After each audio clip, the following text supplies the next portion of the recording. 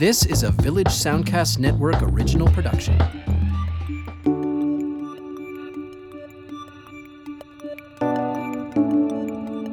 I kind of feel weird calling it a business because it never felt like a business. Like I never did it for the money. Like I'm a terrible business person, basically. Like I never do anything for money. I probably should. This is the Food Podcast, a Village Soundcast Network production where personal stories are shared through the lens of food. I realised recently what I'm trying to do with my writing, with my recipes, with my books, is I want people to feel something. I'm Lindsay Cameron Wilson. My bicycle is an army green cruiser with fenders and a little bell on the left handle. I took it to London where I biked to and from work each day, its front basket always overstuffed each evening with treasures from the Portobello market. Carrots, flowers, and bunches of greens would bounce up and almost out every time I hit a speed bump on my northbound ride to our little attic flat. I bought the bicycle several years before, shortly after I moved to Toronto for cooking school. It only took a few cold mornings waiting for the bus to figure out that it would be way more fun to fly down Mount Pleasant on a bike, all the way to Adelaide, a backpack full of Chef Whites and tears streaming from my eyes as the cool morning air hit my face. After classes, my cooking partner Krista would put on her rollerblades, and together we'd head homeward up Yonge Street. And when Yonge became too steep, Krista would yell, "Latching on," and she'd grab onto the back of my seat, and I'd tow her up to Bloor, where she'd go left, and I'd head right. I biked everywhere on my green cruiser that year in Toronto, to restaurants, to jobs, to class, and even on bad dates. Yes, the green cruiser faithfully took me on that clarifying ride one warm sunny afternoon in late May. I was on a bike ride with a guy I was dating at the time. To protect the innocent, we'll call him Chad. Chad was a competitive kind of guy.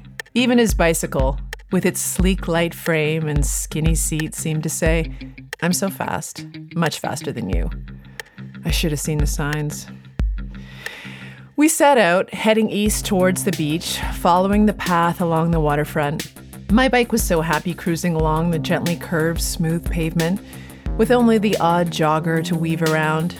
Nothing a little ding of the bell couldn't handle. But before I knew it, Chad and his bicycle wanted more. They turned the joggers into an obstacle course, darting faster in and around people until I couldn't see them anymore. They wanted to reach the destination first, but neither myself nor my cruiser were interested in racing. So we meandered along, stopping for a sip of water, an ice cream cone, and to chat with a friend who I recognized along the way. You know, the usual things one does on a casual afternoon cruise. I met up with Chad an hour later. There he was, sitting on a picnic table at the end of the path, bicycle cooling at his feet. Where had I been? What took me so long? Why couldn't I keep up? What happened? "Chad, this isn't going to work," I said, trying not to laugh. My cruiser wanted to float through the air, I explained, singing raindrops on roses and whispers on kittens. He and his bicycle wanted to shout "Highway to Hell" everywhere they went. We went our separate ways on our bicycles that afternoon, me with my second ice cream in hand and he with his energy drink. As you'll hear my friend Andrea say, biking is freedom, the closest thing you'll ever have to flying. I never want to race my way to freedom.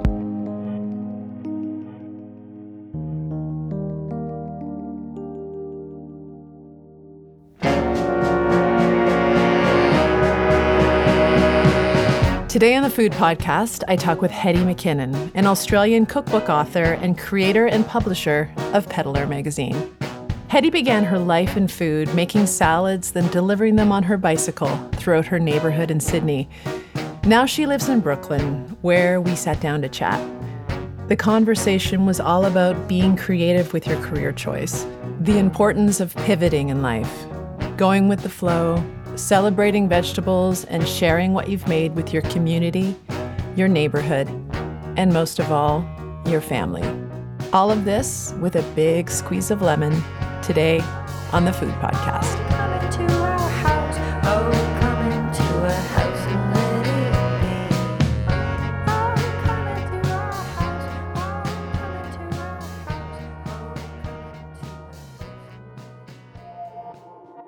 house, oh, A is for art and how it helps to make sense of it all, to answer those questions that keep you up at night, to explore, to experiment, to collaborate. Art saves both in the creating and in the receiving. That's my friend Andrea Dorfman, an animator, filmmaker, and sharer of wisdom. She's working on a short called What I Know from A to Z. Andrea will be our bard throughout the episode, popping in with her alphabetic wisdom. So let's review the letter A. A is for art and how it helps to make sense of it all, to answer those questions that keep you up at night, to explore, to experiment, to collaborate. Art saves, both in the creating and in the receiving. Hetty McKinnon is an artist. Art is about personal expression through creation. It's about bringing something into the world that didn't exist before. This is what she's done with her family, her business, her cookbooks, and as a publisher of an independent magazine. And she shares it with the rest of us. We're in her studio space in Brooklyn. It's a Monday morning, and Atlantic Avenue is noisy outside the windows. But the sun is bright, the studio is calm, and Hetty has made us gazlame. Gazlame is a traditional Turkish street food, but Hetty has made them Hetty style. She sautéed greens, onions, mushrooms, and halloumi, then spooned the filling onto a soft dough and crimped the edges like a Chinese dumpling. She fried the big dumplings in a hot pan, then cut them in half and squeezed lemon over top. I'm in Turkey. I'm in China. I'm in Australia. I'm in Brooklyn. But first, Sydney.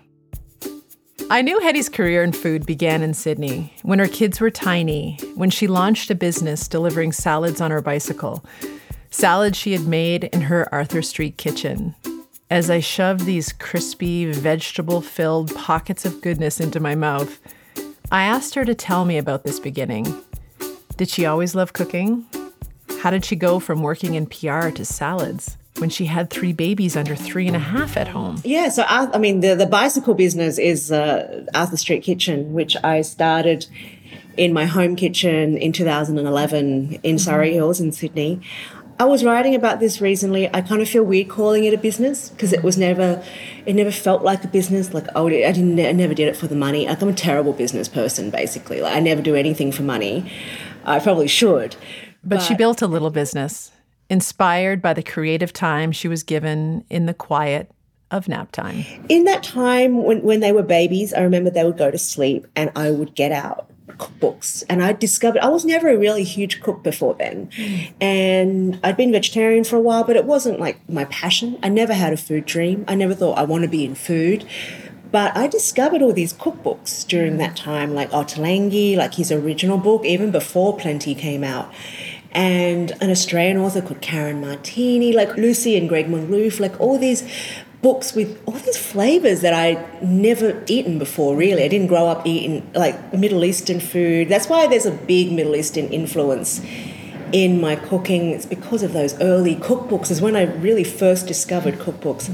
And I would make all these meals, during the day. And an Ottolenghi, I mean, let's face it, I love Yotam Ottolenghi, but his recipes take a long time. So while the kids were sleeping, I would make one dish. It would take me like 3 hours, but I just learned so much, like about spices and about how to get the most flavor out of spices and what spices to add to vegetables, and it just became like a passion. I think Hetty and I were unknowingly charring eggplants over an open flame in our kitchens at the same time. We both owned that first Ottolenghi book before he released Plenty. I worked around the corner from the first Ottolenghi cafe. Hetty also spent a few years in London, also around the corner from Ottolenghi. Their window displays, the colors, the vegetables, the bright glass plates. It was art for all the senses, and before I knew it, I was folding the smoky pulp of an eggplant into tahini and garlic, just as Ottolenghi had told us to, and sprinkling it with pomegranate seeds and serving it up with grilled peppers and zucchini. These flavors were a revelation to me, and for Hetty too, but she was next level. At this point in her story, she said she was now rapturous for vegetables and herbs.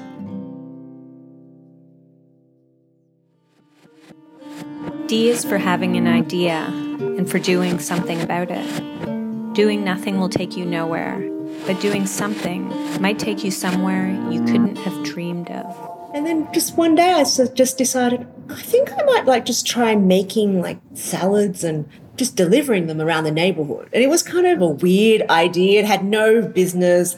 People now try and ask me questions like, what was your business plan? I was like, there was no business plan. There was no marketing. There was no Instagram back then. Cash only, no app, nothing. I made a website for myself. It wasn't marketed as a vegetarian business either. It was just salads delivered twice a week and then the website address. And I remember handing those around to some of the stores. By that time, we'd already lived in Surrey Hills for many years, so handed those around. And the first week, I probably got 4 orders, and probably 3 of them were my friends. And one was from someone, maybe in the real estate agent up the road. And it was a slow start. But soon, Hetty could no longer fit her box salads and the granny cart she was using for deliveries. So her husband bought her a bicycle with a big basket. Eventually, she was making 200 salads a week, selling out within 10 minutes of announcing the menu to her customers. And she still couldn't quite figure out why her little business was so popular in an area of Sydney full of the best cafes and restaurants. But you know what I worked out? I worked out that there's not that many chances in life where you're delivered food from the person who's thought about the food, thought about every single ingredient that goes in, that has gone and got the produce, that has cooked the food, and that has delivered it to your door. From concept to receipt, it's one person, and it's so personal. And I was never trying to be anything else. I was never trying to be this huge delivery service. And it wasn't just leaving a box somewhere. It was that connection where you hand that box over and you have that 5 or 10 minute chat. I mean, my deliveries would take a really long time. I was not efficient at all. It would take me hours because I'm having these little chats all over the neighbourhood. It was a magical time. I know there's been other people who've tried to set up the same business, but almost in the naivety, the spontaneity, just even how wacky it was to do it at the time. It's all that kind of came together to make it that special. Here's a little clip of Hetty from 2014 on the Unbearable Lightness of Being Hungry podcast on what it's like to make deliveries on a bicycle. I can't help it, but every single time I get on my bike, I feel like a kid. And I feel like, throwing my hands in the air and yelling because it's so fun to ride a bike. And so I just kind of think, this is a pretty nice way of running a business. B is for your back. Take care of it. This means not sitting for too long. We're just not made for this. Bend your back, break dance, bicycle. Biking is freedom, the closest you'll ever get to flying. Hetty grew up in the suburbs of Sydney, the youngest of 3 kids. She said it was a pretty normal, stable childhood. Gilligan's Island on the television before dinner, her mother in the kitchen cooking all the time with the exhaust fan blaring. But when the exhaust fan was turned off and the little screen door to the kitchen was pulled open, they knew it was time to come set the table. It sounds like my house, except my sisters and I were watching Three's Company, and my mom was probably making chicken soup. I was always the table setter.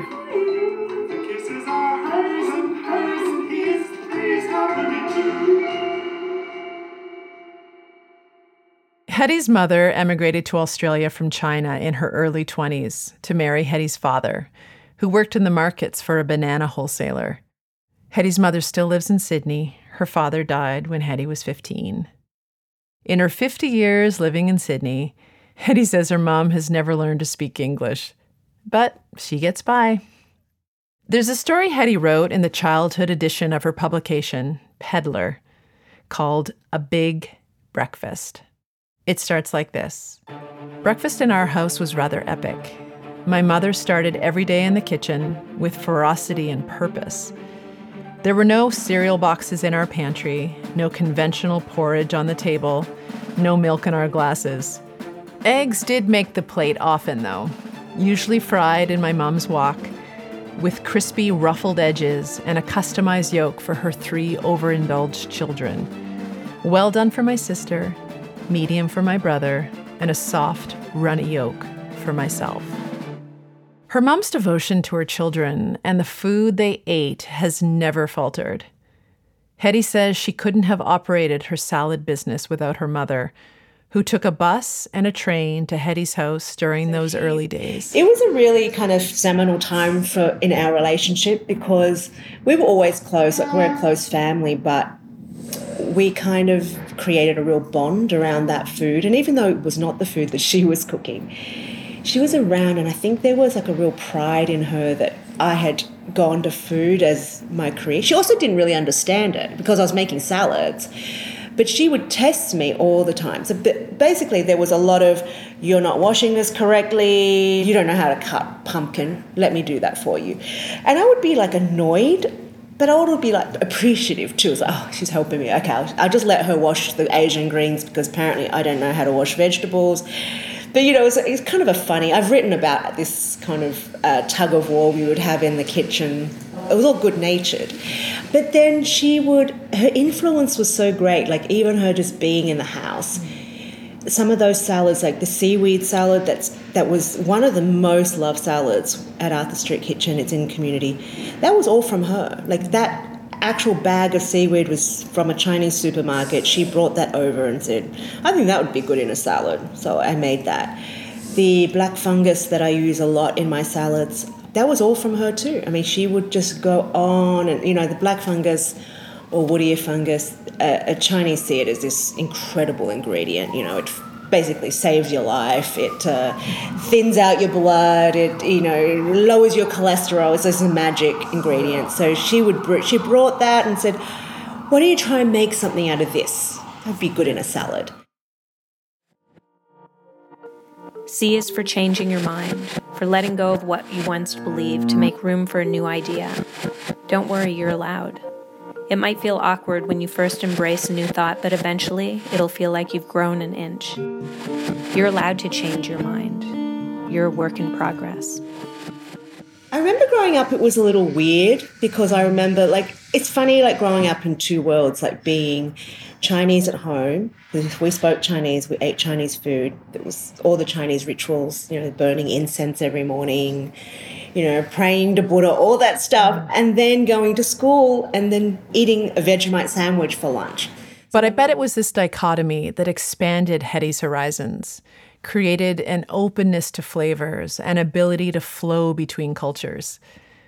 Take these qualities and combine them with her travels, her time in London, her time in the kitchen, and her love of connection with the people she was feeding. And that's how those salads came to life. And then that's why they were the way they were. And, you know, a lot of people say that book kind of changed the landscape of salads, like of what a salad is, and particularly in Australia where it's been such a loved book. But let's take a quick step back. We're rushing. Okay, so Hetty collected the recipes for the salad she created for Arthur Street Kitchen and put together a manuscript and called it Community. She didn't have a publisher or a photographer, but customers were asking for the recipes, and she didn't want to slap them together haphazardly. She wanted it to be gorgeous. And that's when Louisa Brimble walked into her life. Louisa from episode 27 of this podcast. The lovely, collaborative, larger-than-life Louisa. Louisa, who has been nominated for a James Beard Award for photography. So Louisa was hired to photograph Hetty for a local publication. They had never met before. At the time, I did not know Louisa Brimble was obsessed with sweet potatoes. But she came to my house one day and I was prepping for my weekly deliveries. So I was serving sweet potato that week. She walks in, you know, larger than life with Poppy by her side, her youngest daughter. I think she was expecting me to serve her the sweet potato. I didn't know that was her favourite vegetable. And I just sweet potato all over my island, my kitchen island, because, you know, I was prepping probably 80 salads that day. So Louisa waltzes in, eyes the sweet potatoes. They go outside. Louisa takes the pictures she's been assigned to take. And then she says to me, "Oh, we should do a cookbook. I really want to shoot a cookbook." And I was like, isn't that funny? I've just finished writing my manuscript. I have no idea how it's going to be shot. I have no plans. I have a manuscript done. I've got all the recipes written. I have no photographer, though.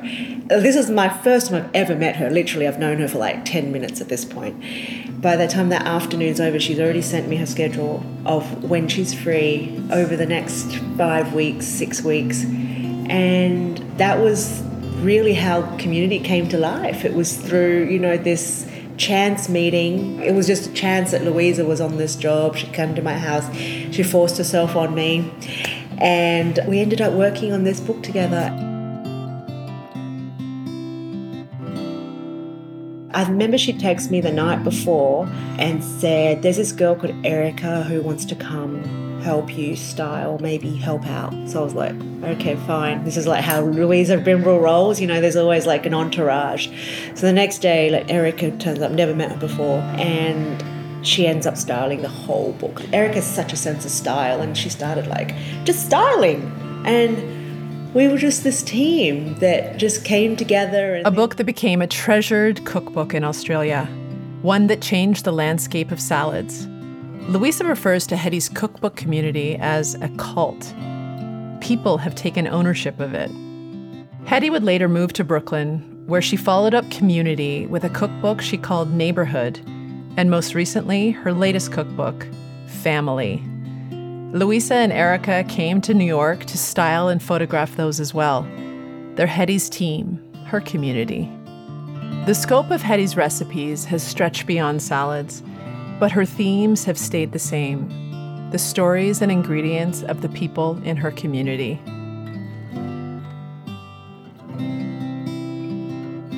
But with each book, the stories have grown more intimate, more personal. This desire for more personal stories is what brought Peddler to life, the magazine Hetty created with her friend Shirley Kai. It's a biannual magazine, sharing food stories from writers all over the world. And Peddler is one of those gorgeous indie magazines. The paper is thick and matte, the photographs are beautiful, the layout is minimal. But the way the stories are put together are very personal. I think as a woman, we realise there's no harm in being personal. Personal really sums up a lot of what I do with Peddler, but with my books too, is that I realised recently what I'm trying to do with my writing, with my recipes, with my books, is I want people to feel something. And particularly with family. Family has been influenced a lot by Peddler. I wrote it like after I had done the first issue of Peddler or the second issue of Peddler. And it's influenced by that for sure. Food is emotive, whether you allow it to be or not. I want people to feel something when they read those stories, when they read Family, when they read Peddler, when they cook one of the recipes, or when they just read the recipe. I want them to feel something. Mainstream food right now is loud and it's noisy and it's showy and it's all about the latest trend and look at this dish, this is amazing, you know, like you see a lot of it on social media. And I just found myself, this was one of the other inspirations, is I really found myself like, my food has never been loud. I don't do loud food, you know, mine's very humble and it's modest and it uses everyday ingredients. But I just found myself thinking, I don't know how to exist in this world anymore. So I just created a new world where I wanted to be. Again, the letter D. D is for having an idea and for doing something about it. Doing nothing will take you nowhere, but doing something might take you somewhere you couldn't have dreamed of. So I got it in my head I wanted to do this kind of independent journal, this little magazine that would be about multicultural food, that would be not really about educating people so much, but I guess educating from a personal viewpoint. So it's about the in-between moments of food. It's a recipe-driven journal, but it's not really about the recipe, if you know what I mean. Like every issue comes with, you know, a lot of recipes. But they're very traditional recipes, and it's the way that your mother would have made it or your grandmother. I mean, I'm going to say it's shamelessly nostalgic. I know in mainstream food media there is a real pushback against nostalgia and saying there's too much nostalgia in food and why are we all looking at grandma? Because to understand our past is the way you move forward. You know, to understand why things, or why you are the way you are, or why a particular smell or an aroma makes you feel a certain way, that's how you evolve as a person. Hetty and I have both chosen careers that allow us to be home with our children. I know this decision was influenced by our mothers, who were so content as homemakers. My mother didn't approach her days with ferocity like Hetty's mother did, but there was a deep sense of purpose and love. Our stories are fueled by that nostalgic feeling, that sense of grounding. Hetty says she realizes now that she and her mother are so much the same. We're very independent, we're very driven. So whatever we're doing, we're very driven. So her thing was cooking for a family and raising a family, and she was driven by that. And it's, you know, I learned so much respect for that. Like it's work, you know, being in the home is work.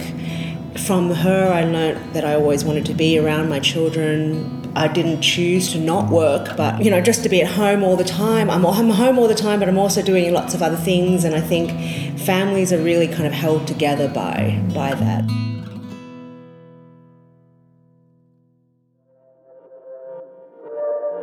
E is for eating really good food. Everything you put in your mouth can be so much more than just edible. It should be incredible. Hetty says her mother's fingers always smelled of ginger. My mother smelled of chocolate chip cookie dough, and a little dusting of flour usually lined the cuffs of her sweater. My fingers are cookie dough and garlic and ginger. Hetty's are probably much like her mother's too, with lemon and fresh herbs woven in as well. All the incredible things. This is where Andrea says, F is for the full moon. Only 12 in a year, and some of them concealed behind clouds. Catch the full moon whenever you can. F is also for family. Gather your family, whatever family means to you, and eat together. Wash dishes together. Bicycle together. And try to catch a full moon on a clear night.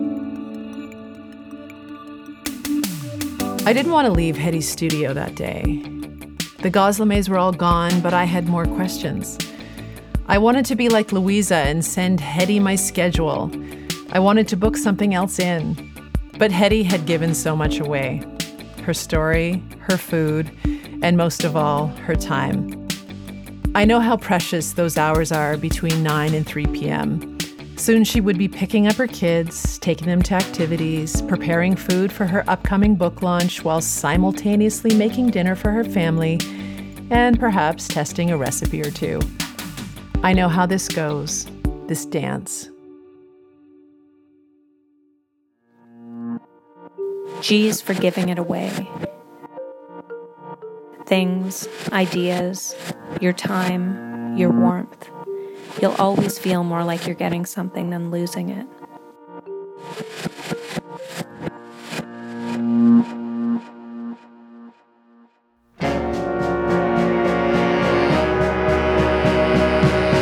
Thanks to Hetty McKinnon, Andrea Dorfman, The Unbearable Lightness of Being Hungry podcast, Hetty's mother for that seaweed salad, Luke Badio, our producer and sound editor, and Jen Grant for our theme song. We'll include links to everyone in our show notes, and you can find Hetty's books online or at your favorite cookbook store. Community, sadly, is available only in Australia. You can find me on Twitter and Instagram at The Food Podcast or at Lindsay Cameron Wilson. And please rate and review us wherever you listen to this podcast. It really helps very much.